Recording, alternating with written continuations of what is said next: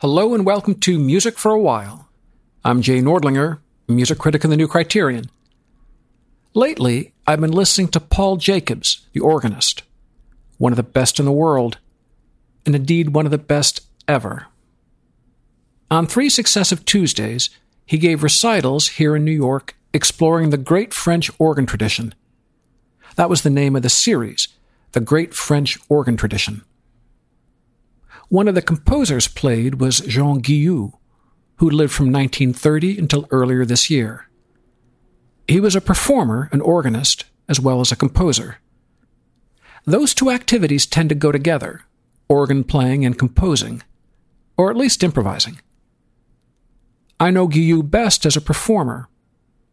He once put out an album called Organ Encores. It begins with some Bach, arranged by Guillou. This is the Sinfonia from a cantata, the one catalogued as BWV 29.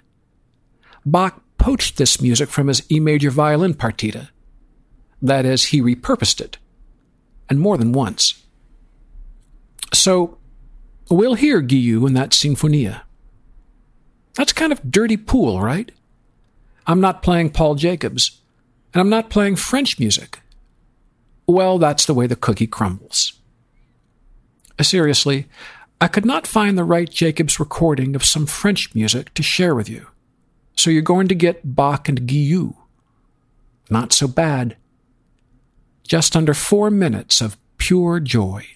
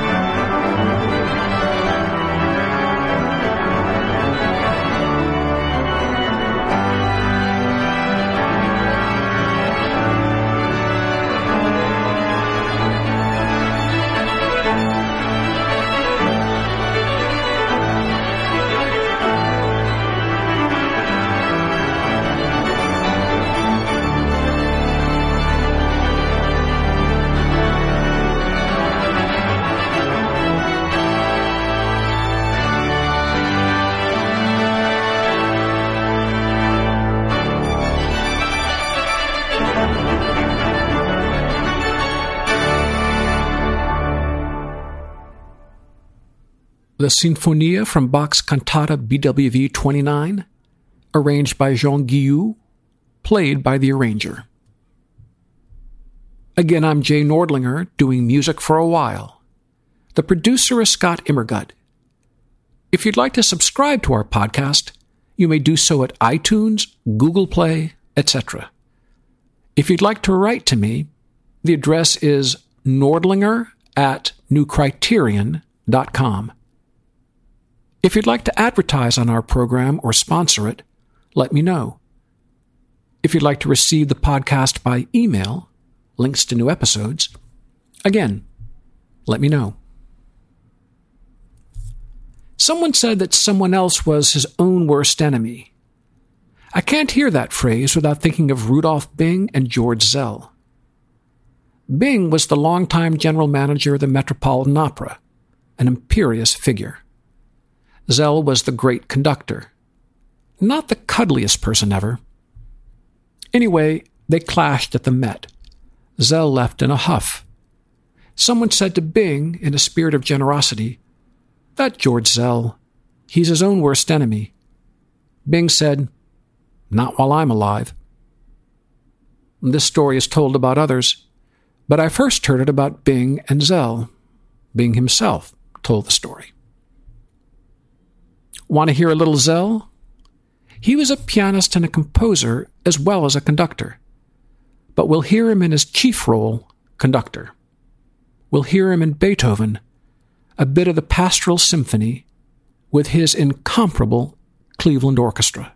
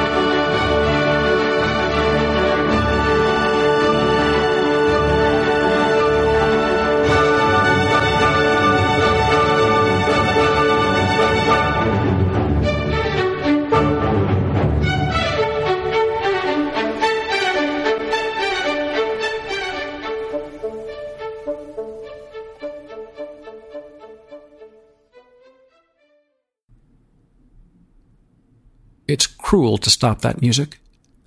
Anyway, that was the first part of the first movement of Beethoven's Symphony No. 6 in F, the Pastoral, played by the Cleveland Orchestra under George Szell in 1962. Surely, somewhere in that orchestra was playing Myron Bloom, the principal French horn. He was one of the great instrumentalists of the age. Bloom died the other day at 93. Shall we pay a little tribute? Well, we'll do ourselves a favor. We'll listen to the last movement of Brahms's Horn Trio, with Bloom in partnership with Rudolf Serkin, piano, and Michael Tree, violin. Happier music you'll never hear, and the trio overall is a masterpiece. Get ready.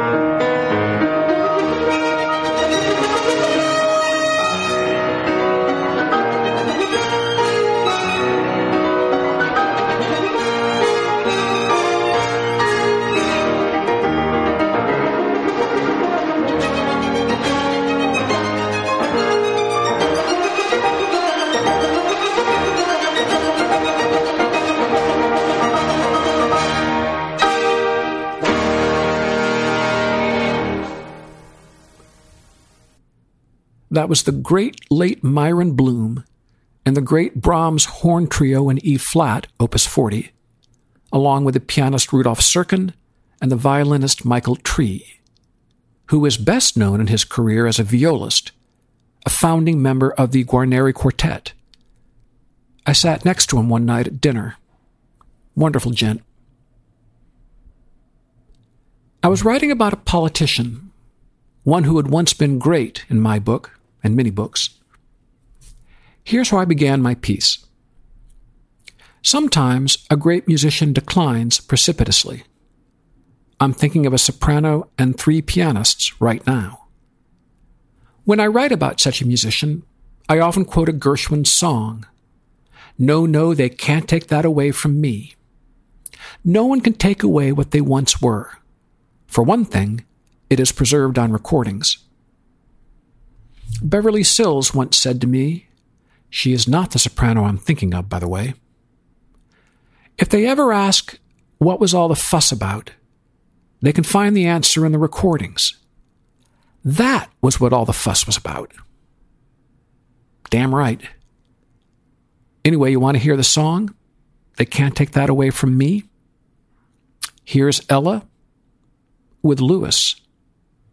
The way you wear your hat, the way you sip your tea, the memory of all that. No, no, they can't take that away from me. The way your smile just beams, the way you sing off key, the way you haunt my dreams. No, no, they can't take that away from me. We may never, never meet again on the bumpy road to love. Still I'll always, always keep the memory of the way you hold your knife, the way we danced till 3, the way you've changed my life. No, no, they can't take that away from me. No, they can't take that away from me. The way you wear your hat, the way you sip your tea, the memory of all that. No, no, they can't take that away from me. The way your smile just beams, the way you sing off key. Sorry to cut that off, giving Louis short shrift. Ella Fitzgerald, Louis Armstrong, in a song by George and Ira Gershwin. The other night, I reviewed Jan Liszewski in Carnegie Hall. Forgive me if I pronounce the name incorrectly. Polish can be tricky. The spelling is Liszewski. May I read from my review? In the summer of 2012, I was driving from Ann Arbor, Michigan, Ypsilanti to be precise, to Detroit Metro Airport, a short trip. I was listening to the CBC, i.e. Canadian radio. On the air was a piano recital devoted to Chopin. The playing was arresting, smart, clean, and beautiful. Who is the pianist? I was hoping I could find out before reaching the airport. It turned out to be someone unknown to me, Jan Liszewski, a Canadian of Polish parentage. This could explain the taste for Chopin. And he was 17 years old. Today, he is 24. That's what his bio says. For a few more years, his bio will give his age. Then it will go silent on the question of age. If he lives and works long enough, his age will return to his bio. Today, at 84, Mr. Liszewski continues to concertize all over the world. That's the way the game is played. Well, anyway, I heard young Jan and Mendelssohn the other night, the Concerto in D minor. But shall we hear some Chopin? Here is the Winter Wind Etude, played by Jan Liszewski.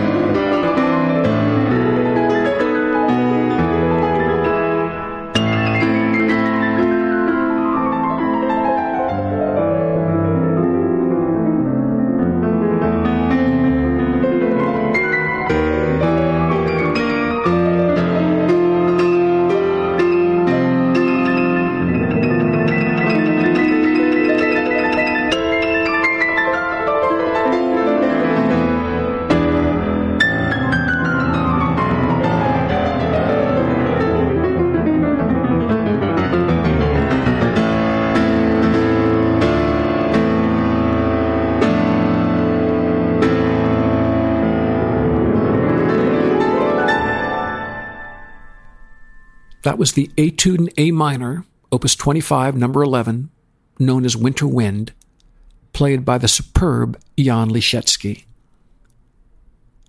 I also reviewed, on a different night, Kelly O'Hara, the great Broadway star. What was I doing on Broadway? Well, she was at the New York Philharmonic, serving as soloist in a classical piece, Barber's Knoxville Summer of 1915, for soprano and orchestra. I will read. Before O'Hara began Knoxville last night, I made a rule for myself. No fair thinking of Stieber, Price, Leontyne, not Margaret, Upshaw, Murphy, Heidi Grant, or any other great singer of this work. Keep your mind wide open for Kelly. I did. She was fine, competent and appealing. But let's hear a little of Leontyne. This is the final few minutes of her famous recording with the New Philharmonia Orchestra under the esteemed conductor Thomas Shippers.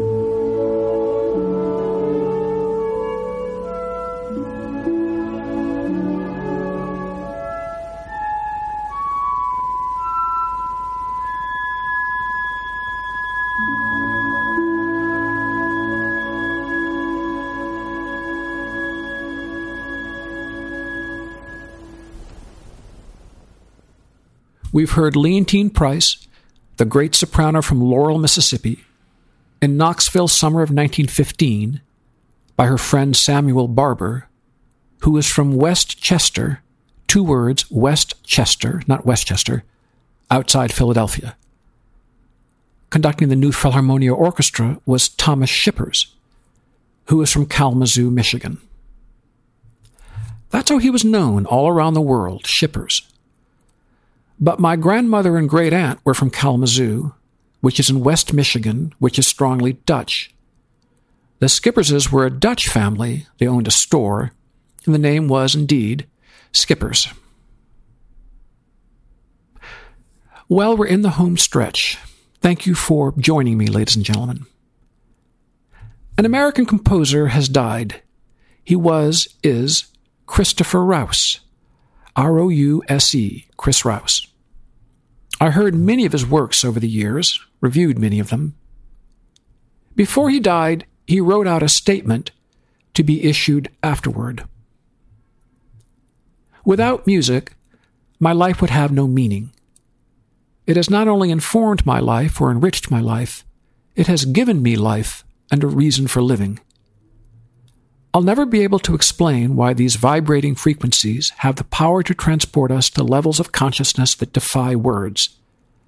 I simply accept the fact that music has this miraculous power for me and for myriad other people I've known.